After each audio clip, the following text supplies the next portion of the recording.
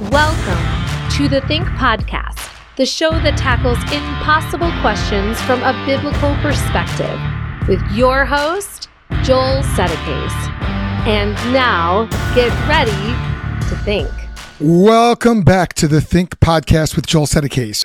I'm Joel Settecase, and this is the show that tackles impossible questions from a biblical perspective to help you explain, share, and defend the Christian message. Today's impossible question: is the Trinity a Christian invention? Is it an addition, probably an unnecessary one, and possibly even a logically incoherent one? After all, how can 1 + 1 + 1 = 3? Is it that kind of addition to the more simple, obvious, Unitarian concept of God? And is it true that the Old Testament teaches the absolute oneness of God?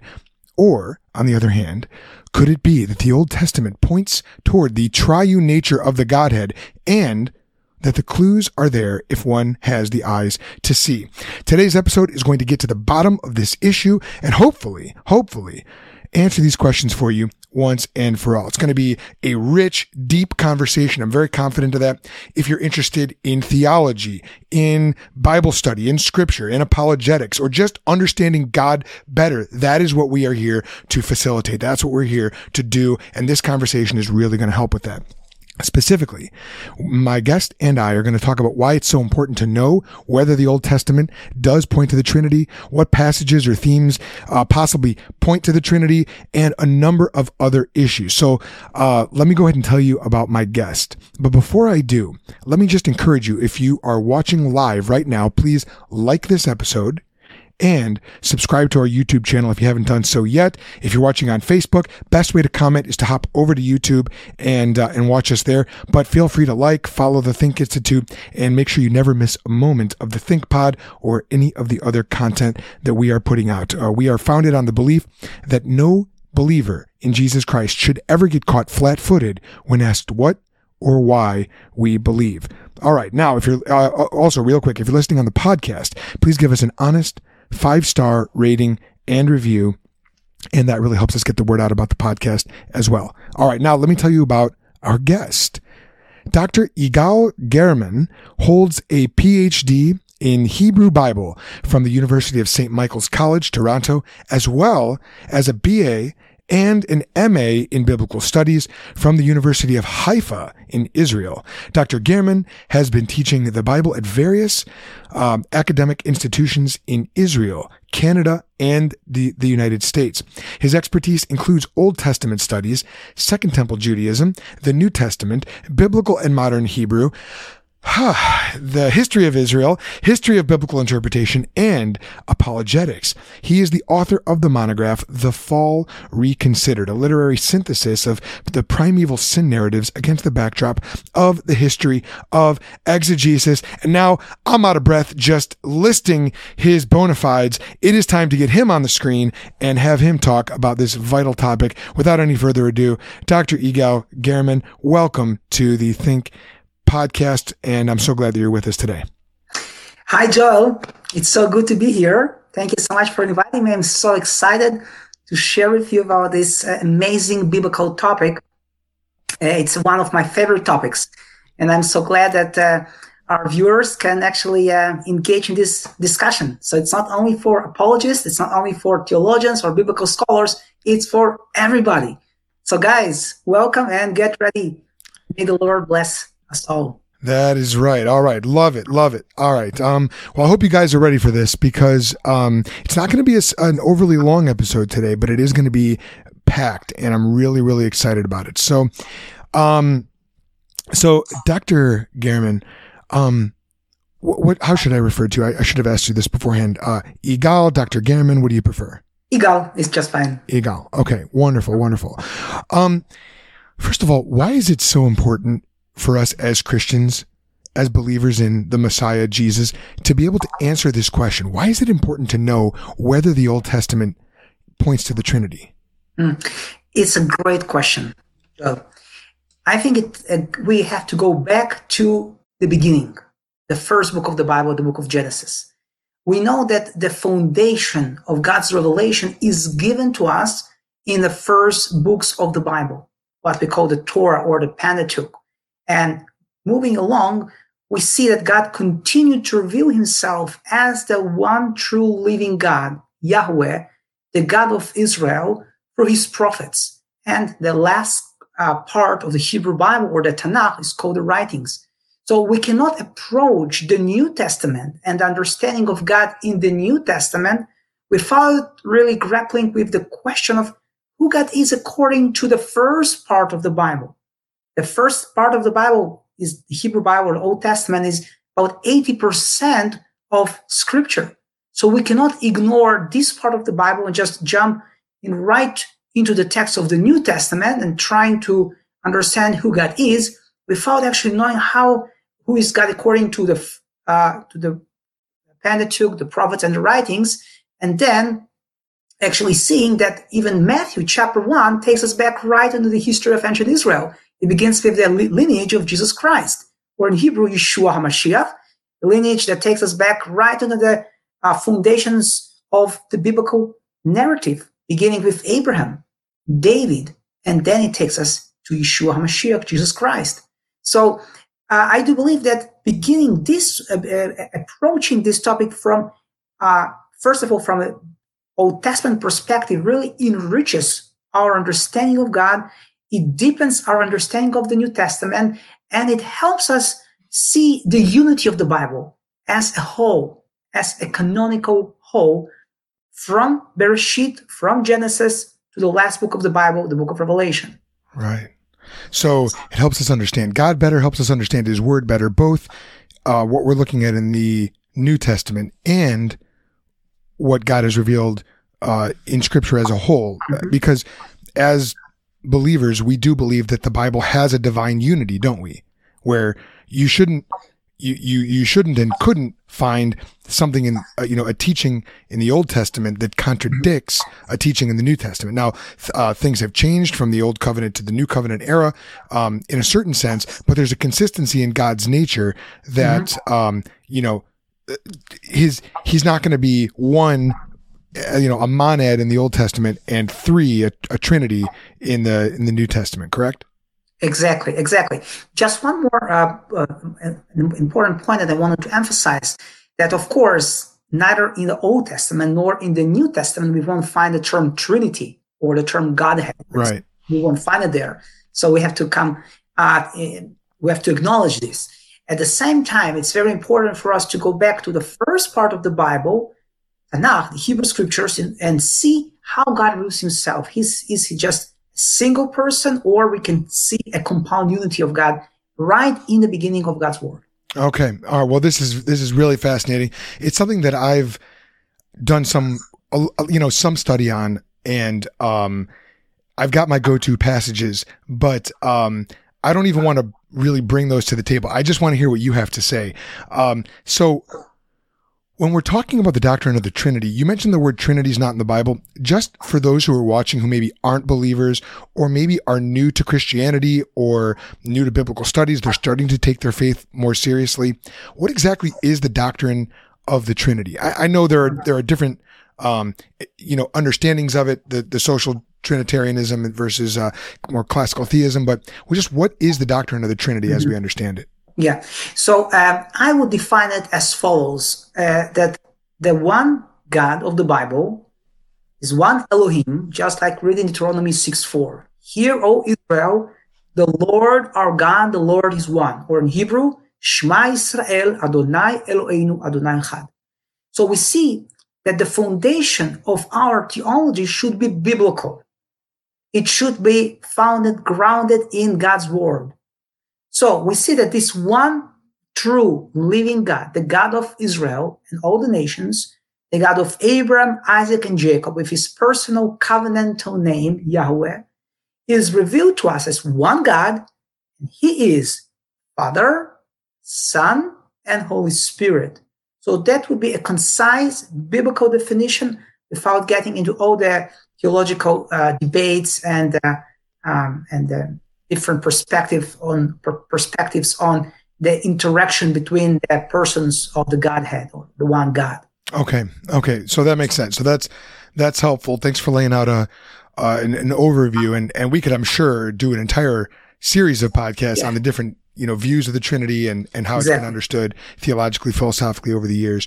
But that's good to have a good handle on what the doctrine of the Trinity is. Now, let's just cut to the chase. Is the doctrine of the Trinity there in the Old Testament? And, how is it there? I know the New Testament says there's one name of the Father, Son, and Holy Spirit. We're baptized into that one name when we become Christians. So is it there in the Old Testament? And if so, how is it there? Mm-hmm, yeah. So there are at least 10 major ways to see the revelation of the one true living God as Father, Son, and Holy Spirit in the pages of the Hebrew Bible. At least 10. I'm sure there are more, but let's begin. So first of all, one of God's names, or the first divine name that is revealed to us in the pages of the Bible, is Elohim. Elohim. That's the name God. Okay, so we see that that's the divine name that appears for the first time in Genesis 1:1. In the beginning, God created the heavens and earth. Or in Hebrew, Bereshit bara Elohim et hashamayim ve'et haaretz. So we see that God reveals himself in the name Elohim, which appears in the Hebrew Bible almost 3,000 times. Okay?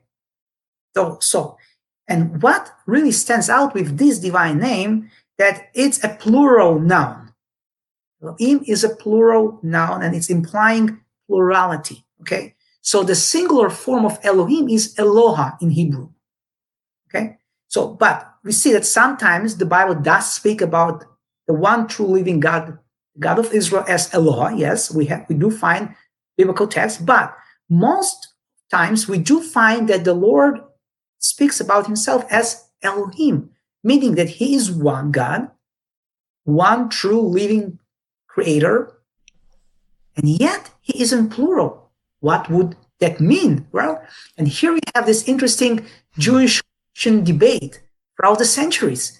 We have rabbis on the one side, we have Christian theologians on the other side, and we see this hot debate ongoing for centuries. How should we interpret this divine name? And you will find this very common interpretation, which would say that it points to God's majesty, that he is so great and amazing and all powerful, that he is Elohim. But it doesn't point to his divine unity, divine or compound unity. Okay. What about the idea that I've heard it just compared to, Elohim is a plural noun, but it's kind of like, the seas or the skies, come fly the friendly skies. Well, there's only one sky, but it's sort of described in a plural sense. Do you see a parallel there as well, or is that more of a false analogy? I wouldn't opt for this analogy. I don't think it's true to the biblical text. Okay. It's true to the biblical theology. Because if we just read carefully Genesis 1, we see that, first of all, we see that God, we have a reference to God's spirit hovering over the waters in Genesis 1:2. So we have Ruach Elohim. Okay, so we see that there is some kind of a spiritual divine being alongside Elohim, or within that Elohim, who is the creator of the world. And then we see God creating the world by ma'amar in Hebrew, by the word of his mouth. He speaks things into existence. Genesis chapter 1. And then what really makes a very strong case for interpreting Elohim as a pointer to a divine compound unity is Genesis 1:26, where we read that God created the man and the woman in his likeness and his image. And God said, let us create. Okay? Yeah, I was going to ask you about this. Right. And I don't think it's a reference to angels. That's a classic rabbinic interpretation. We have angels there. I don't think it's the case. Because, for example, if we go to the prayer of Nehemiah in the book of Nehemiah, chapter 9, we will see that Nehemiah, inspired by the same Spirit of God, prays to the Lord, to Yahweh, and he acknowledges that the Lord alone created the world. Created humanity. Okay. So that's an important point, because I had Dr. Michael Heiser on my show sometime last year, and he very much takes the interpretation that the us is a reference to the Lord and his divine counsel. And so that's never set right with me, that interpretation. So it's fascinating. It's kind of reassuring to hear you take the other side of that. And I wanted to make sure I asked you about that as well. So far we have, I'm trying to count down the list of 10 here. So we've got one is the name Elohim. Have we moved on to 2 and 3 yet, or are we still? No. It's still one. This is still under one. Got it. Right, okay. Right. Okay. And then I just touched on God who speaks in the plural. Okay. Genesis chapter 1, verse 27, where God says, "Let us make man in our image." In our image, or in Hebrew, Betsalmenu. Okay. Then we have another interesting reference also in the primeval history. That is Genesis chapter 11, verse 7, where God comes down to punish the rebels at the Tower of Babel. So in Genesis chapter 11, verse 7, we read that God speaks again in plural. "Let us go down and confuse their language." Okay? So, right. There's another reference at the end of chapter 3, where God speaks after the fall of Adam and Eve, and he says that Adam became like one of us. Okay? So I don't think that the case of Genesis 1 is just an independent case. No, we see some kind of a theological motif developing in Genesis 1 through 11, where God wants to point the readers of this biblical revelation, of this sacred text, to his divine nature. Okay. Why can't that just be the royal we? I think I know the rebuttal to this, but, kings in the old days, they sort of spoke for the state. They sort of spoke for the nation, let us do this, we decided to do that. Why can't this just be the royal we? Okay. So I don't think it's the royal we, first of all, because we see a reference to the Holy Spirit, the Spirit of God in Genesis 1:2, that's specifically in the context of the first creation narrative. And then when we move forward, we see that there are many other indicators within the Hebrew Bible, without even moving forward to the New Testament or patristic theology, where it's so clear to us that the God of the Bible is a compound unity. And the first strong example of this would be the use of Elohim. And now we'll continue, and I will unfold other points for us. Okay. All right. That's really helpful. So God speaks in the plural when he's referring to himself. There's a compound unity. Okay. So that's number 1. What's number 2? Yeah. So number 2 was that God speaks in the plural. That was number 2. Oh, I'm sorry. Number 1 is Elohim. Right. Number 1 is Elohim. Okay. Right. So number 2. God speaks in the plural. Got it. Okay.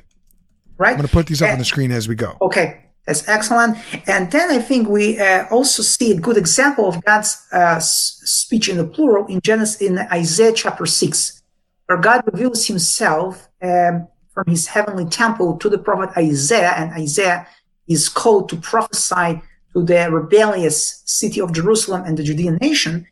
The Lord proclaims in verse 8, "Whom shall I send? Who will go for us?" Okay, and again, we see the same language, go for us, right? And just a few verses up, in Isaiah chapter 6, verse 3, it's written very clearly, friends, that God speaks, and he says the following. He says, actually, the seraphim, the heavenly creatures, the burning ones, they praise the Lord, and they say, "Holy, holy, holy is Yahweh Tzvaot, the Lord of hosts." So we see this triune repetition and declaring one of the greatest doxologies in Jewish and Christian liturgy. So I do see here a great indication of God's compound unity as well. Wow. So have we moved on to number 3 then? Is that No. It's still under the plural speech of God. It's still okay.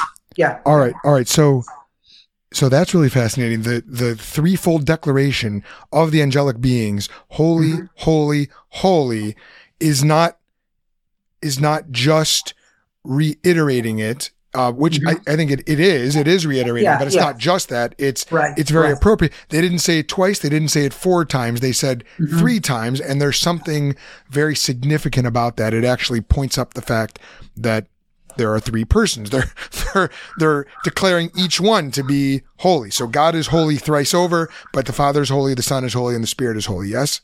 Yes, amen, amen. And then verse 8, right, where we see that who will go for us. Right? Who will go for us? Yes. That deep theological dynamics playing out in this specific prophetic narrative. Okay. So the name Elohim, God speaks about himself in the plural. We've got one, we've got two. Right. Let's keep it rolling. Right. Yeah. Number three. We have the Shema, right? I already mentioned the Shema today. Deuteronomy 6:4. Hear, O Israel, Shema Israel. And you will find many Unitarians, as well as many groups under that big umbrella of the Unitarian theology, different pseudo Christian cults, right? You have the JWs, you have the Christadelphians, you have others, right? And you will see that they would always point you back to Deuteronomy 6:4 in order to refute the biblical truth about God's compound unity. That God is one, yet He's Father, Son, and Holy Spirit.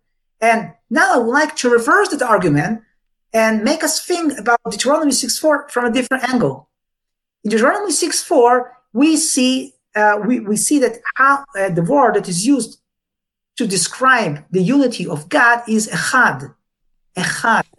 Echad that's a powerful word. Right. Okay. So you will find sometimes the word echad is used to point to singular entity, but you have good examples, pretty strong examples, where echad is used to denote a compound unity. For example, in Genesis chapter 2, where it's written that the man and his wife, they became one flesh. In Hebrew, basar echad. Wow. Echad, the same word, is used in Deuteronomy 6:4. Okay? So in Deuteronomy 6:4, we see that it's not an absolute unity. Okay? So if the writer would have wanted to use the word for an absolute unity, it would have been the word yachid in Hebrew. Okay? Yachid, singular. It's also one, but singular one.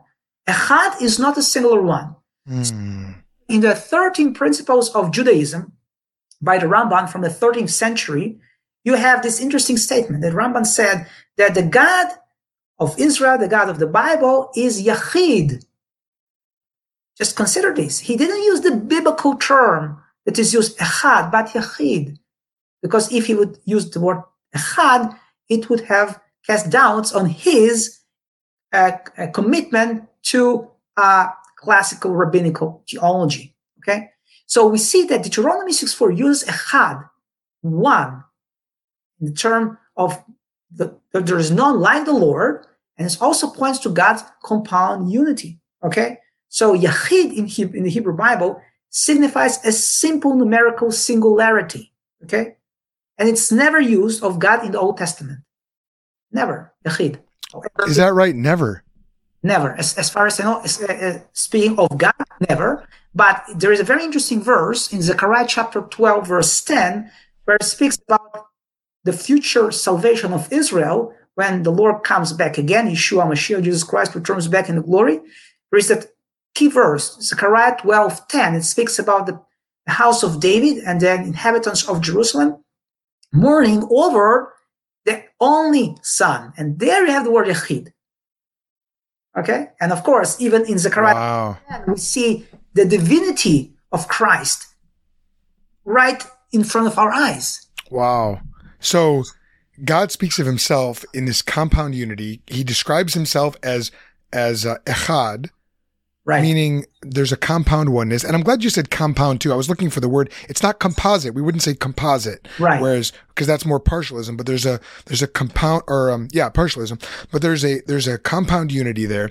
And yet in Zechariah 12:10, when it talks about they will look on the one they have pierced, it's now that what that entails is, so that actually refutes patripassianism, which is that the Father suffered on the cross, because it was just one person of the Trinity, one, Jesus. So Jesus is not triune within himself or something like that. And it wasn't the Father and the Son and the Holy Spirit who died on the cross. It actually, the Bible is very consistent.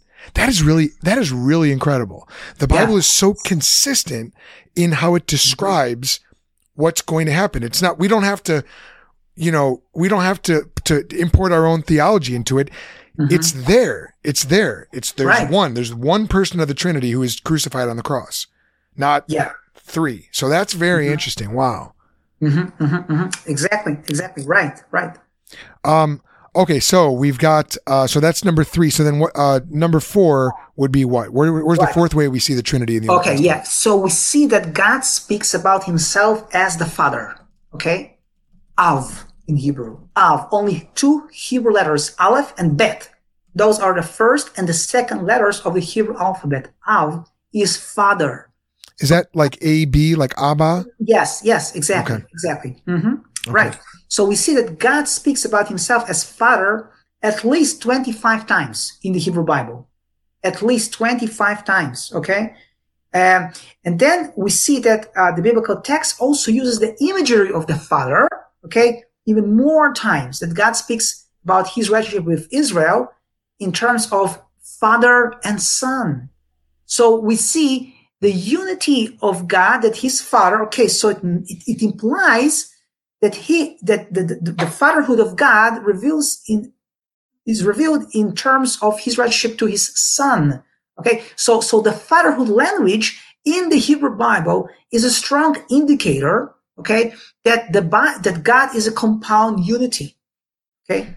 Now, why couldn't that just be, just playing devil's advocate here, why couldn't that be God is the Father in the sense that, Leonardo da Vinci was the father of, the Mona Lisa. He created, so God, let's say the hypothetically Unitarian God, gave birth to Israel. Israel is my firstborn son. And so if Israel is the son, God's the father. God could just be using accommodation language to give us something to understand Him by. Why do we see fatherhood not just tied to His creatorship, but actually being something that's ontologically there in His actual being? Can you help me with that?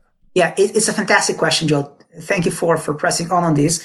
So it's actually related so well to the next point number 5, where we see God references to the Son, not Israel as the Son, although there are references to Israel as God's Son, but heavenly Son, a heavenly Son, equal in unity with the Father, not 2 independent gods.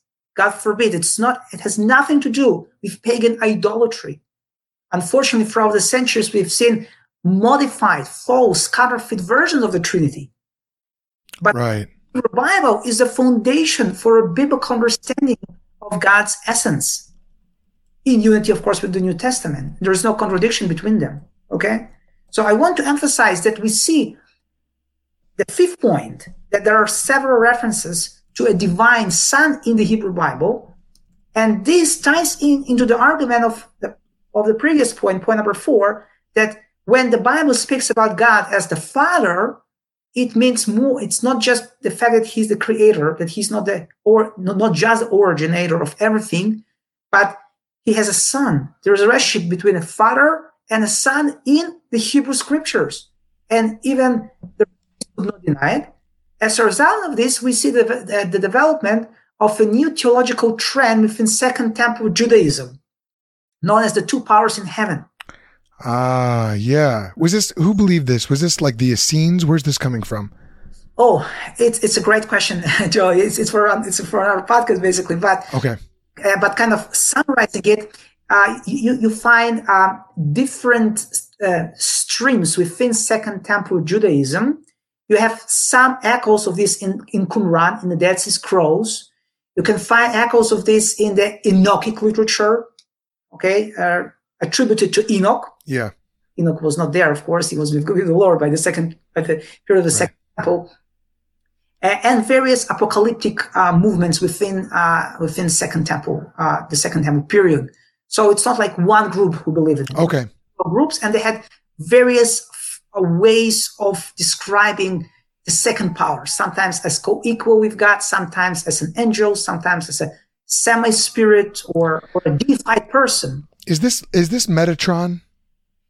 It relates to, right. So one stream of this tradition of the 2 powers in heaven is that Metatron theology that you find in that period, and later on as well in later Jewish writings. Okay, so I've heard conflicting reports about Metatron. One, I've heard that it was a way of describing the angel of the Lord who sure seems to speak for God, as God, accept worship as God, and yet is distinct from God, at least what we now understand to be God the Father. Mm-hmm. I've also heard that Metatron was a Gnostic conception of some sort of lesser God. So can you are there two Metatrons? Are there two concepts of Metatron? Yes. So I believe there are maybe even more than two concepts of Metatron out there. Okay. So we see this interesting person, this interesting kind of an angelic being. He's never mentioned in the Bible. That's for sure, in the canonical writings. Okay. So you don't have Metatron from Genesis to Revelation. He's not the angel of the Lord? I wouldn't identify him with the angel of the Lord, because the word in the Hebrew Bible is actually, we are getting to point number 6 then. Okay. Yeah, and I do believe that the angel of the Lord is the pre-incarnate Jesus Christ, the second person of the Godhead who appeared to the people of Israel. Okay, so you have an attempt to identify Metatron as the angel of the Lord, but I don't see any textual clues to do that in the Hebrew Bible or in the New Testament. So Metatron is just a concept that arose outside of Scripture. Did that come from First Enoch? Where did that come from? It actually arose on the foundation of Daniel 7, I would say. Where we see the Son of Man coming in the clouds of heaven, approaching the Atik Yumin, that's the Aramaic term, what's the term that is used there? The Ancient of Days. Yeah, Atik Ancient of Days, right? Oh, okay. So Metatron then would be not the Ancient of Days, but the Son of Man? Yes, related to the Son of Man figure, right. Okay. Oh, interesting. Or a type of a second power in heaven. So it's one power that is God himself, Atik Yumin, okay, the Ancient of Days. And then you have another spiritual being, another spiritual power, the Son of Man, Bar Enosh, and you see the nations falling down and bowing down before him. Are we back in Daniel 7 still? Where are we talking about right now? Yeah, so it's still Daniel 7. Got it. And I see Daniel 7 as that fertile prophetic ground for the development of Second Temple Jewish theologies of God, one of which is the Metatron. Okay. All right. So by the time Jesus shows up and he's incarnate, he really did come at the fullness of time, didn't he? Exactly, Jerry. That's a cool point, right? He really, like, evangelicals, we love to talk about, reading the culture and speaking to the culture. God is the ultimate culture speaker, because he and I put my own cards on the table. I'm more of a Calvinist, and so I believe that everything happens by his decree and by his foreordination. So he worked it out so that the culture, the theological soil, as you put it, would be fertile, and they would be ready. Because this is really fascinating, Yigal. I'm sorry, I don't want to go on a rabbit trail here, but I'm teaching a course tonight, and I'm preparing for it still, where it's on the apologetics of Jesus, and Jesus is constantly calling the Pharisees out and the Jewish people in general for not recognizing who he is, for not understanding that he's the Son of Man, he's the Messiah, and it's like, well, how did they, how could they have known? But it was embedded in their culture that there was going to be this son, this co-equal to the Father who was going to come. And they had different concepts of who he was going to be like. But Jesus comes down and he starts casting out demons and restoring the sick and healing the lepers and restoring people whose hands are withered. And it's like, if this isn't the guy, I mean, that when John the Baptist himself questioned, didn't Jesus say, look at what I'm doing? Don't you see the prophecies are being fulfilled? So it's just fascinating to me that Jesus is fulfilling these cultural expectations, some of which come explicitly from Scripture and others which had just developed in that Second Temple Judaic period. Exactly, Joel. Right. It was a great summary. I didn't mean to go on too much of a tangent then, but this is exciting to me. This is very cool. Yeah. That's a fascinating topic. I laugh. I can talk about this all day long. Me too. So should we get to number 6? Yeah, number 6. Yeah, number 6 is really related, really tied to point number 5 about the references about the Son of God. Okay, so we know that the Hebrew Bible does speak about the Son of God, not just Israel, but heavenly power, so to speak. Okay, and some I can just throw in some references, like the second Psalm. Right, we see that it's an explicit messianic Son. Right, and it speaks about a divine Son. Right. Then we have Proverbs chapter 30, verse 4, right? Where we read the following: who ascended to heaven? What is his son's name? Right. Right. Daniel 7:14, right? The Son of Man coming in the clouds of heaven, right? And again, we see that in the second coming, Jesus Christ, or Yeshua Mashiach, is coming back again in the clouds of heaven, and every eye will see him. Revelation 1:7. So we see again how the last book of the Bible points to the divinity of the Son and ties it in so well within the Hebrew Scriptures. So even the last book of the Bible, you cannot read it and understand it without going back to the first part of Scriptures. Bible. Incredible. And now we're getting to point number 6. Okay, and so in point number 6, I wanted to emphasize the following. We see that in the Hebrew Scriptures, there are many visible appearances of God. And there is a fancy term for this. It's called a theophany, an appearance of God, a revelation of God. So we see that we have different types of theophanies within the Hebrew Scriptures, okay? And a major way of God revealing himself to the people of Israel was by his representative, or by his angel, Malach, his messenger. And that's the angel of Yahweh, or the angel of the Lord. Okay. And again, it's a fascinating topic to discuss. You will find different interpretations out there. Who is the angel of the Lord, right?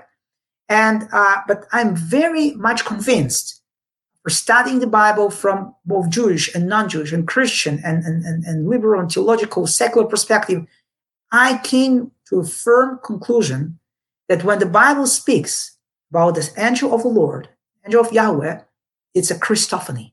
It's an appearance of the eternal Son prior to his incarnation, before he was born to Joseph and Mary, or Yosef and Miriam in Hebrew. He appeared to the people of Israel. And the New Testament testifies to the Christophanies that we find in the Hebrew Bible. Okay, so we have a key verse, key episode of this as an example. Genesis 16. God revealed himself through the angel of the Lord to Hagar, who was Abraham's concubine, right? She was the mother of Ishmael. Okay, then we see that the Lord appeared many times to Abraham. Okay, right? And for example, a key passage in this regard is Genesis 18. We see the Lord appearing with 2 angels to Abraham and Sarah. Then we see the Lord himself announcing to Abraham and Sarah the coming, the birth of their son, Isaac, Yitzchak. Okay, right. So it's very clear that the biblical text distinguishes between the 2 heavenly messengers and the Lord. Yahweh himself appears as a messenger from heaven, and yet in a very human form, in a very human way, to our patriarchs. Right. Then we know that the Lord revealed himself as the angel of Yahweh to Moses in the burning bush. Exodus chapter 3. And there he says that he is Yahweh himself. That he unpacks the deep meaning of the name of the Lord. Yod, He, Vav, He. Okay? So those are just some examples, and I could go on. Which is really amazing here, because in John 1:18, it says, no one has ever seen God. And, you know, that is such a conundrum, because all the examples you just mentioned are examples of people having seen God. The Lord is talking to Abraham. The Lord is talking to Moses. And so how can we say no one has ever seen God when clearly the patriarchs and the prophets did see God? In fact, Moses is described as one who spoke with God face to face. Well, it makes sense if you understand the New Testament distinction in terms where the word theos is used for God the Father, whereas actually Lord is often used for God the Son, Jesus. And even though God is the Lord and the Lord is God, we have separate terms, distinct terms to describe and refer to the different persons of the Trinity. So John's not somehow forgetting about all these Old Testament theophanies when he says no one has ever seen God. What he's saying no one has ever seen the Father, although they have seen the Son. So they've seen God the Son, but not God the Father. Would you agree with that? Yes, definitely, Joe. I think it would be the best way to put it the way that you just described. I think it's very much consistent with the biblical heritage that we have from Genesis to Malachi. Yeah. So, I see so much consistency and unity of the two covenants, the two testaments. And unfortunately, many Christians, including some theologians, they detach the Hebrew Bible from the New Testament and vice versa. And they see this as a major blow to God's intention. God intended to give us his revelation, and we should not unhitch from the Old Testament. That told us to do. Yeah. But we have to go back and search the scriptures, because that's what Jesus commanded us to do. Search the scriptures, John 5:39. You there. You broke up there for a second. I didn't hear what you said. I couldn't hear if you mentioned the name of the pastor who wants us to unhitch, or no. I didn't mention his name. Okay. I just mentioned his words. Got it. Right. Here is a question for you.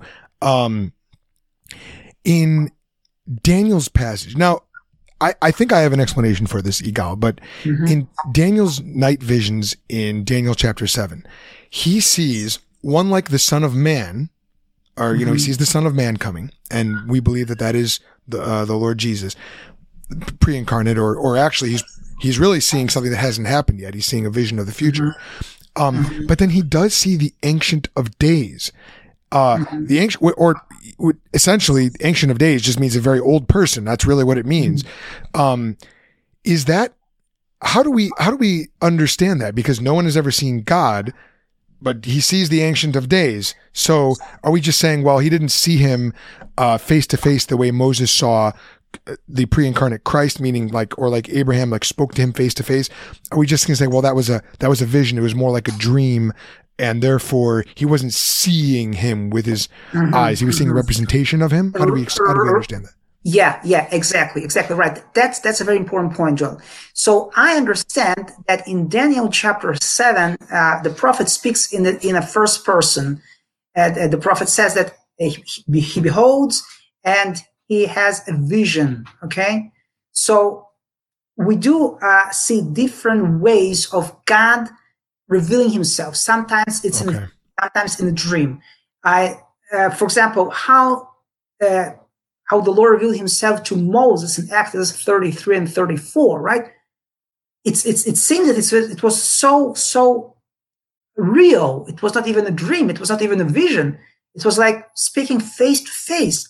And that is affirmed later on in Numbers chapter 12 and Deuteronomy chapter 34, right? There was no prophet like Moses who spoke to the Lord face to face, panim el panim, literally. That's what the Bible says, okay?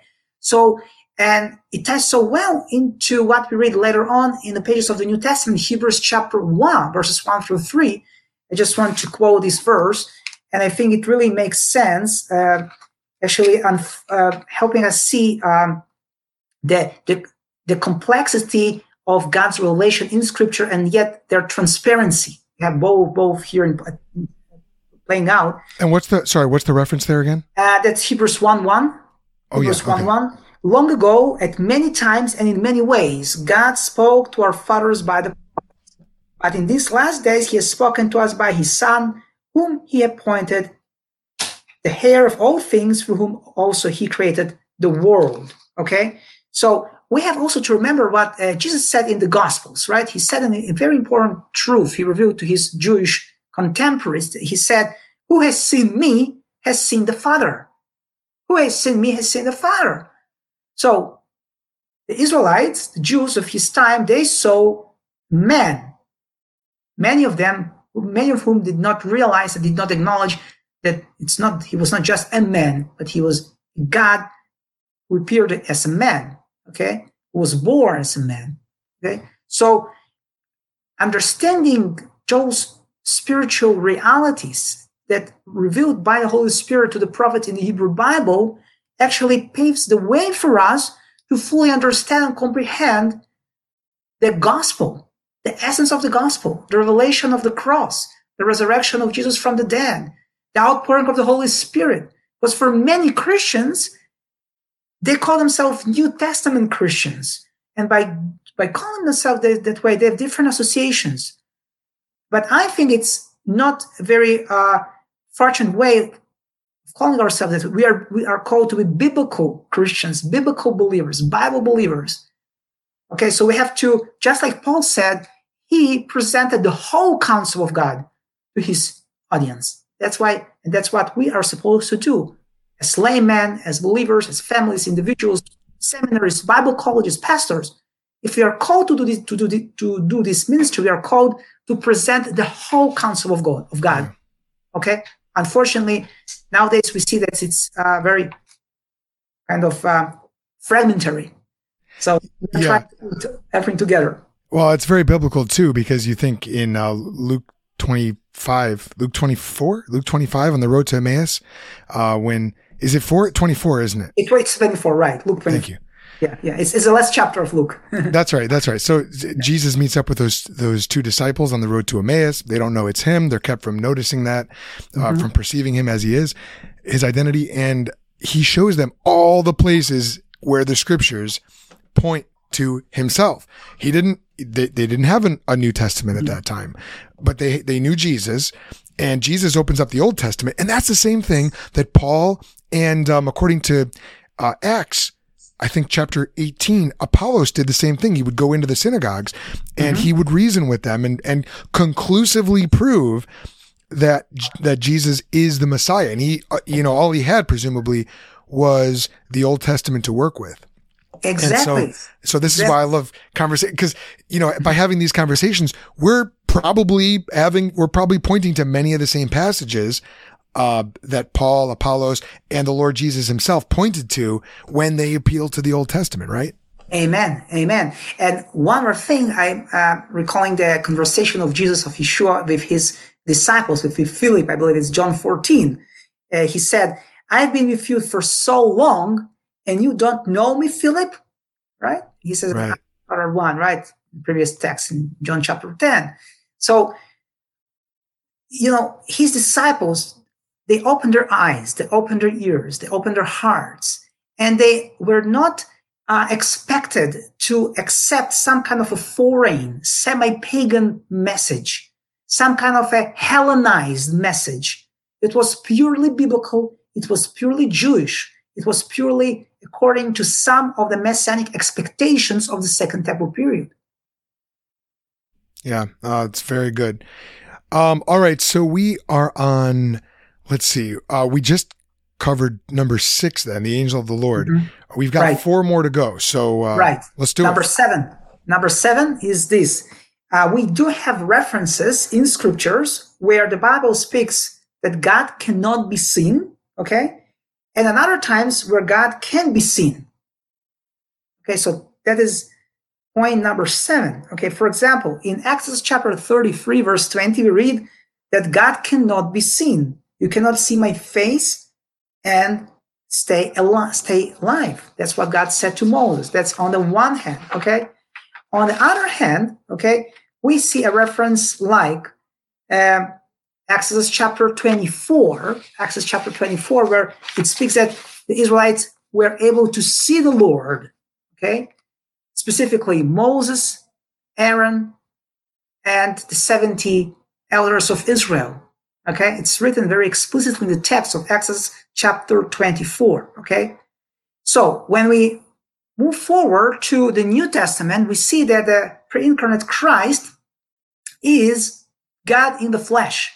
The Word became flesh and dwelled among us.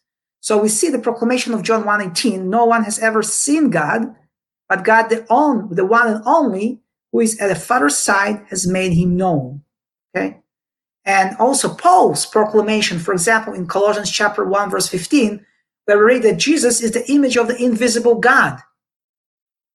Okay, so there is an invisible God.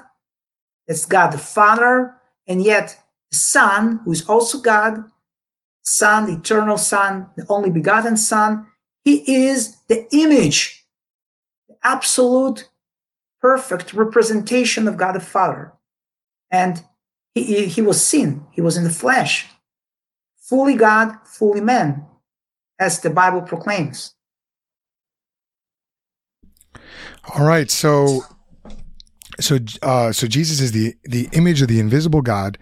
God cannot be seen, but Jesus has been seen. You know, that is it's really amazing that God reveals himself to us, because, you know, it's the world that we're living in is physical. Mm-hmm. We see with our physical eyes. And if we're ever going to see God, how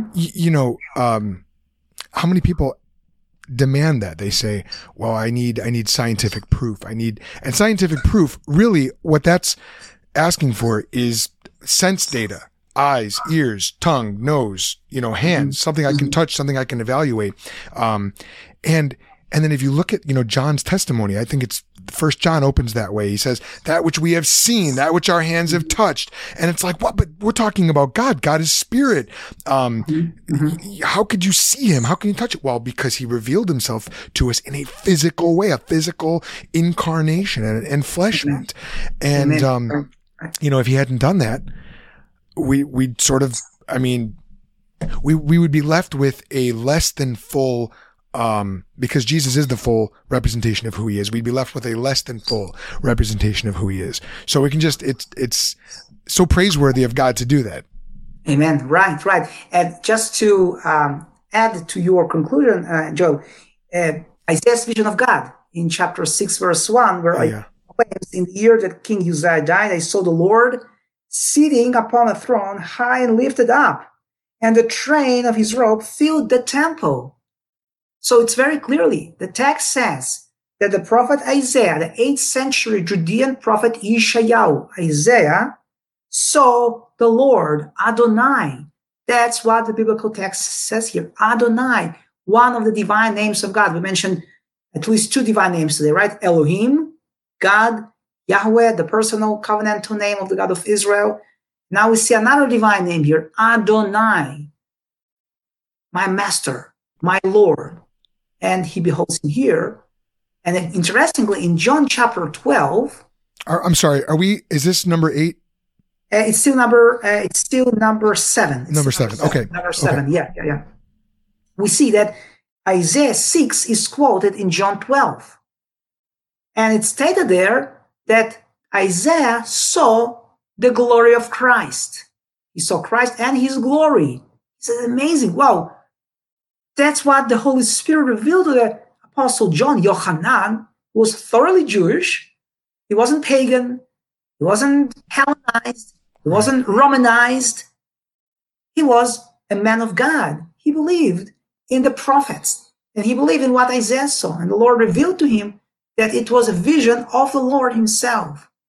And this Lord, with whom he spoke and talked and touched, and just like you said, 1 John chapter 1, that's the one true living God, the God of the Bible, and no other, none is like him. Amen. And, this accusation that the Trinity is somehow a Hellenized concept, man, so our kids are homeschooled. My wife is taking them through a lot of classical literature, and they recently went through the Odyssey. And, the Odyssey and the Iliad are those foundational texts of the ancient pagan worldview that it talks about the gods and what they do. And, Igal, we were struck by this over and over and over. There is no comparison between those capricious, pagan Greek deities and the sovereign triune God of Scripture. They're just so different. And this idea that the New Testament is somehow Hellenized or paganized, it's like, man, are we even reading the same text here? Because I'm not seeing it. I'm not seeing these similarities. Jesus is so in line perfectly with Yahweh of the Old Testament. It's him. It's like, yeah, if he were to take on flesh, this is what he'd be like, Exactly. Not like Zeus. Right. Jesus, Yeshua proclaimed in John 5:85. He said that I am he. In Hebrew, it says ani hu. Yeah. Right? We know the Greek equivalent, ego eimi. But again, it takes us back not to the Greek, but to the Hebrew Bible. And many scholars have forgotten about this, even noted biblical scholars. They want to see everything Hellenized and Romanized and whatnot in the New Testament. Yeah. They forget that we have to go back to the Hebrew Bible, and then we have the Second Temple Jewish context. And only with those two, we can figure out what's going on in the New Testament.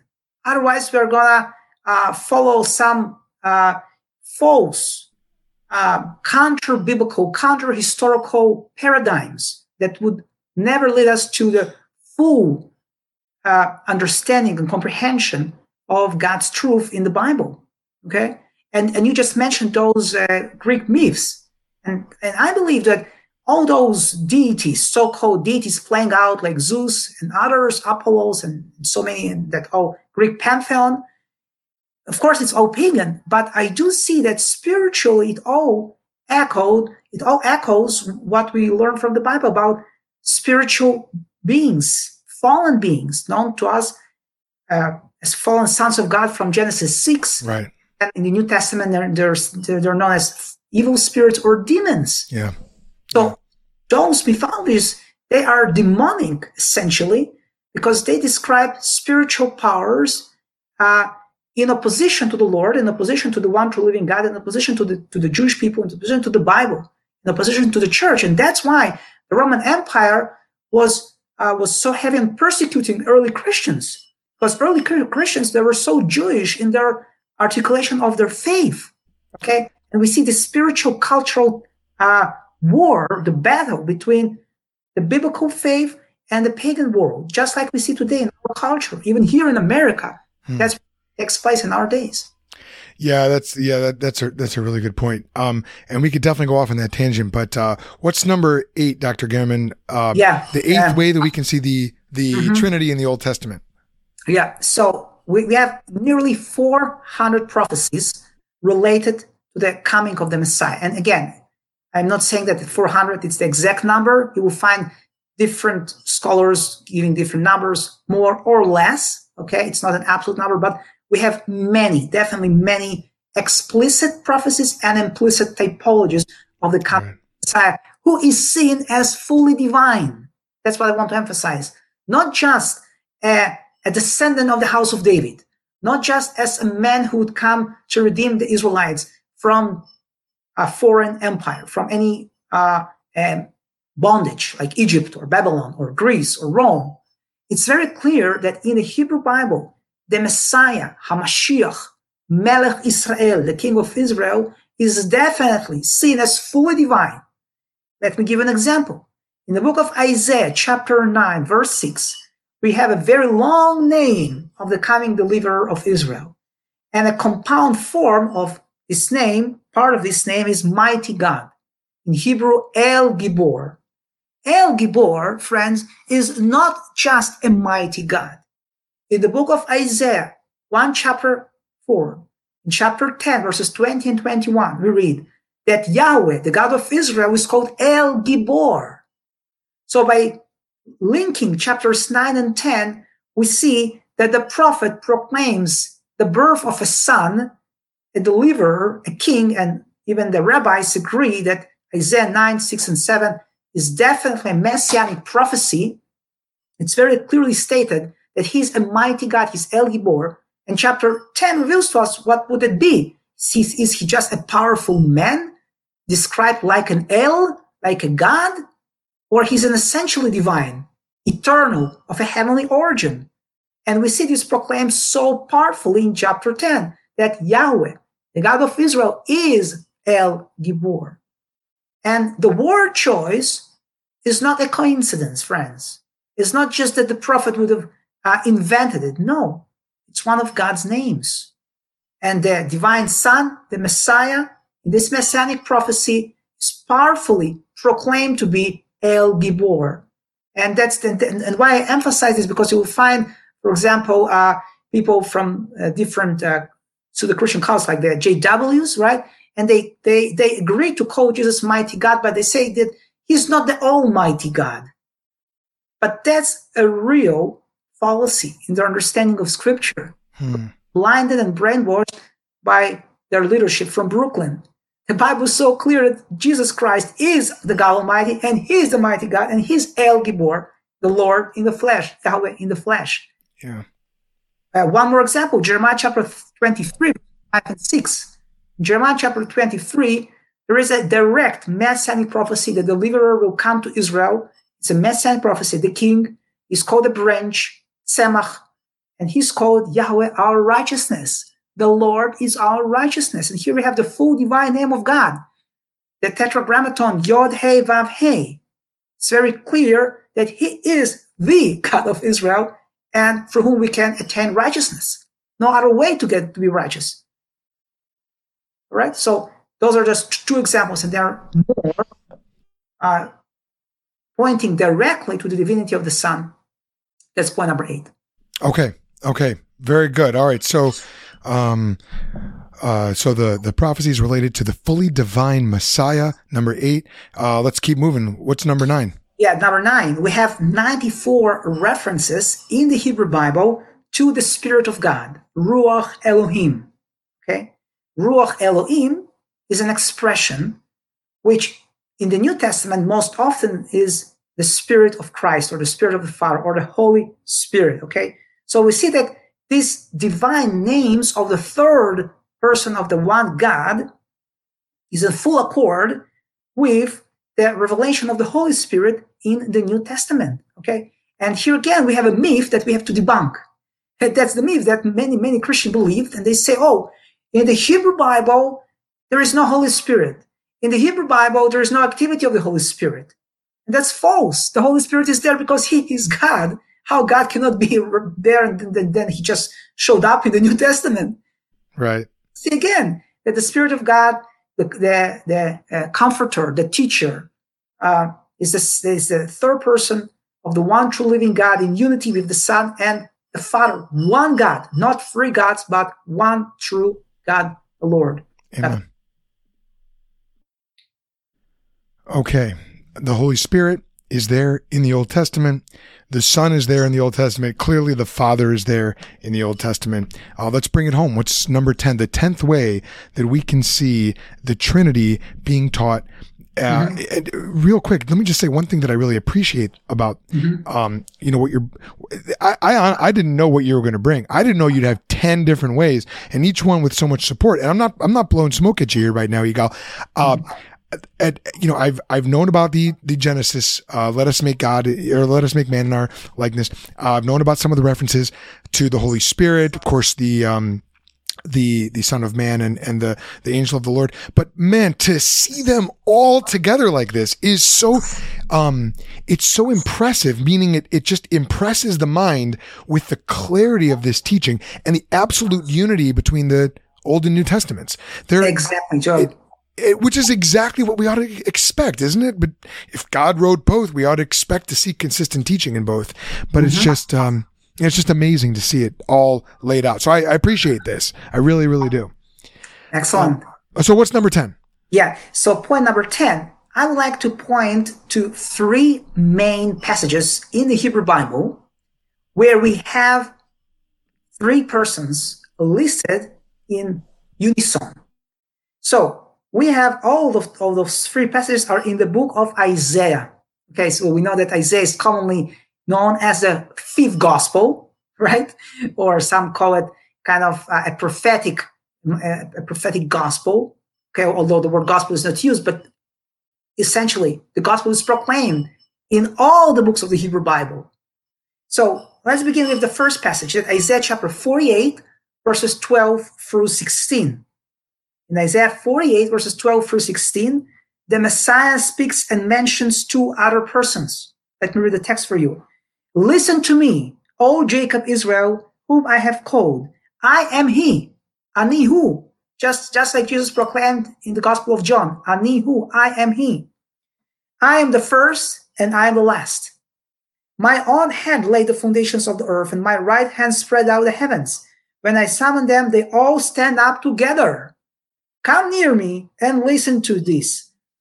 From the first announcement, I have not spoken in secret. At the time it happens, I am there. And now, the sovereign Lord, Adonai Yahweh, has sent me with his spirit. Isn't it amazing, dear friends? In this prophetic text, the Lord speaks, the second person, the Son, the Messiah, speaks about the sovereign God, the sovereign Lord, that's God the Father, and his spirit, Ruach Elohim, the Spirit of God. So we see the unity of the one God of Israel, Father, Son, and Holy Spirit. What an amazing revelation given to this prophet of the 8th century. Yeah. And then in Isaiah chapter 61, we see that the Messiah speaks again in the first person. So in chapter 48, he was speaking in the first person. Chapter 61, he again is speaking in the first person. Interestingly, Isaiah 48 is not quoted in the New Testament. But on the other hand, Isaiah 61 is quoted in the New Testament in Luke chapter 4. When Jesus walks into the synagogue and he reads in his hometown in Nazareth from the great scroll of Isaiah. Isn't that an amazing revelation that we have here? And we see that in chapter 61, verses 1 and 2, the Spirit of the Sovereign Lord is on me. Okay, so the Messiah speaks. The Son, Spirit is on him because the Lord, again, here is the name of the Lord, Yahweh, has anointed me to preach the good news to the poor. He has sent me. You see, in unison with chapter 48, he has sent me. So there is a sender and there is one who is sent, right? And again, in line with the previous Christophanies, where we have the Father sending his messenger, his angel, his Malach Adonai. But again, the use of angel, I just wanted to emphasize this point, is not to point that he's a created being. No, Jesus Christ is not an angel. He is God himself. He created all the angels. All right? We have to understand this. But he was a messenger of the heaven.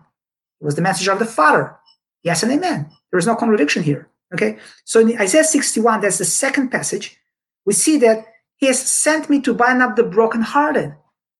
Again, and then the text continues to unfold the different messianic titles and callings of this king of Israel. And then the third passage is Isaiah chapter 63, verses 8 to 10. Isaiah chapter 63, verses 8 to 10, where we see that God said, surely they are my people, sons who will not be false to me. And so he became their savior. That's about God the Father. And then it continues.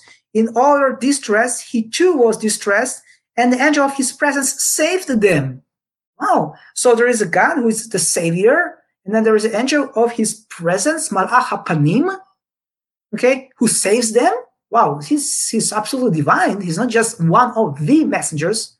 And then continue down. In his love and mercy, he redeemed them. How can some angel or spirit redeem the people of Israel? Ga'al, that's the ultimate term for redemption. He lifted them up and carried them all the days of old. Yet they rebelled and grieved his Holy Spirit. Wow. This is amazing. God's right? The Savior. The messenger from the Lord is the messenger of God is the Savior. And yet in the process of this salvation or subsequent to it, they're grieving, God's people are grieving his Spirit. Well, the Spirit is clearly God. If they're these are God's people and they're grieving. Well, you know what? Let me ask you this: how do we know that God's Spirit? I mean, obviously, I believe it, but how do we know that the Spirit here is not a reference to an angel? It's very clear. It says here they rebelled and grieved his Holy Spirit. Okay, and then it's written. So he, the Holy Spirit, he turned and became their enemy. And he himself fought against them. that the third person of the Godhead is the Holy Spirit is not an impersonal force, like some false teachers teach. Right. He's the Lord. He is God. And he fought against the people of Israel when they rebelled against him. Whereas a created being, an angel, would not have the kind of authority to do that. He would not have the authority to turn against God's people, to fight against God's people or anything like that. Angels that are created beings, they are sent out on missions, but they don't get grieved and then, become autonomous somehow. But God himself, he does exercise that sort of authority over God's people. Exactly, Joe. Right. Yeah. Okay. Wow. All right. Well, so there we have it. I mean, that's really, really compelling, Yigal. 10 ways to see the Trinity in the Old Testament. It's very clear. I think, let me ask you this. If people wanted to learn more about this topic, is there something that you've written or something that you would recommend where people could go and read, watch, listen to more on this? Yeah. So I've written a couple of articles on this topic, and they're all available on my website, yesodbiblecenter.org. Yesod Bible Center is my online Bible school. So I invite our dear friends to check out my website, and under resources, they can find articles in 2 languages, English and Russian, and they can choose the English and they can see the different articles. Specifically, I have an article on the divinity of the Son, the Son of Man. And yeah, exactly. That's the website. And it's very easy to navigate there and find. And also, I have a teaching here, a seminar in the middle of the page. Actually, 2, one sermon and one seminar. One is on Isaiah 7, the Messianic prophecy, okay? The Emmanuel prophecy, right? And there I have also a seminar on the divinity of Christ, which I presented in one Messianic Jewish congregation right here. Yes, those are the 2 videos. And if you're interested, you can check them out as well. And the articles are available under ministry, and then the articles there. And you can find out more. And you are more than welcome to subscribe to my newsletter and my YouTube channel, as well as check out my online Bible courses. And I have a very exciting summer course, and that's a Biblical Hebrew course, Biblical Hebrew 101. So if anyone is interested in learning Biblical Hebrew, guys, you're more than welcome to join. You can see the promo video right here, and then you have the link where you can sign up for the course. Excellent. If you have any questions, feel free to reach out to me. Excellent. Well, Yigal, thank you again for those recommendations. And, you and I are definitely going to have to talk, because what we're trying to do with the Think Institute, I think there's a lot of overlap or just a lot of similarity to the way we're trying to go about things. We've got our courses that we're teaching, and maybe coming at things from a slightly different perspective in some regards, although I don't know, because you and I, we haven't really gotten into those conversations yet. But I would love to talk with you again about this. I know we mentioned we were going to do that. Maybe we can pick another theological topic and have you come on. This whole realm of the Second Temple Judaic period is so hot right now. I mean, I already mentioned Michael Heiser. I know, a lot of his stuff is very popular, but, I don't know, it in a lot of ways, maybe I'm crazy, but I feel a lot of camaraderie with the believers that lived during that Second Temple Judaic period, where they were waiting with eager expectation for the Messiah to come. And there's all this political tyranny, and it's like, man, hey, I can relate to you guys. I'm waiting for my Messiah to come back, and we're watching political tyranny happen all around us. And so it's very, very, crucial, I think, that we understand that period. And look, we don't know how much time we have left. We might have another million years. I don't know. I don't think we do. But we need to be getting the word out. And we need to be able to communicate the gospel of Jesus Christ in a way that is holistic, in a way that is rigorous and biblical and robust. And I think your work is really helping people to do that. And hopefully this conversation will help people do that as well. So, Dr. Gehrman, thank you so much for your time. And I look forward to speaking with you again in the future. Thank you so much, Joel, for inviting me. It was a real blessing, the opportunity to share this with you and with our viewers. May the Lord bless you all. Happy Shavuot, happy Feast of Pentecost. That's right. And may the Lord keep us grounded in His Word. Amen. All right. Thank you, Dr. Gehrman. I'll talk to you later. Thank you. All right. Well, thank you guys for watching this episode of the Think Podcast listening. Again, if you're listening online, please give us that honest 5-star rating and review. I don't understand exactly how those algorithms work. I just know this. If you give us a rating, a 5-star rating, and write us a review, somehow that helps Apple know that people are listening and like us. And somehow that helps to get the show out to others. Now, if you're watching on YouTube, we are so close right now to 1,000 subscribers. And that's like this goal that I've set for myself, for the ministry. Nothing magical about it. I think at that point you can start to monetize, but I haven't really thought much about that because we're supported by our ministry partners on the back end. And but 1,000 subscribers would be nice to get to, and would just sort of boost the profile of the Think Institute, the Think Podcast, and the Think Institute Network. So if you haven't subscribed and you like this content, please give us a like. Also, if you dropped a comment or a question today and we didn't get to it, I'm sorry. I do want to have Dr. Gehrman on again another time, and maybe we can get to those questions then. Normally we do have a Q&A time at the end, but I'm a little crunched for time today. So without any further ado, I'm going to go ahead and wrap this up.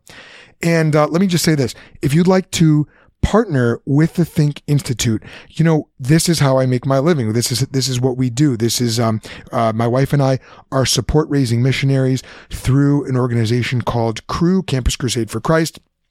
We are non-woke. We are gospel-centered. We strive to be biblical and glorifying to Jesus Christ in all we do. And those who preach the gospel should make their living off the gospel. And that's what Paul says. That's what we're trying to do. So if you're interested in supporting us, you can do so by going to give.cru.org/1018841. give.cru.org/1018841. That's our giving page. You can support us there. And listen, that's about all we have for you today. As always, remember, this is not goodbye. This has just been a little pit stop along the road of your spiritual journey. I hope you heard something helpful. I know I certainly did. And until next time, I hope it made you think.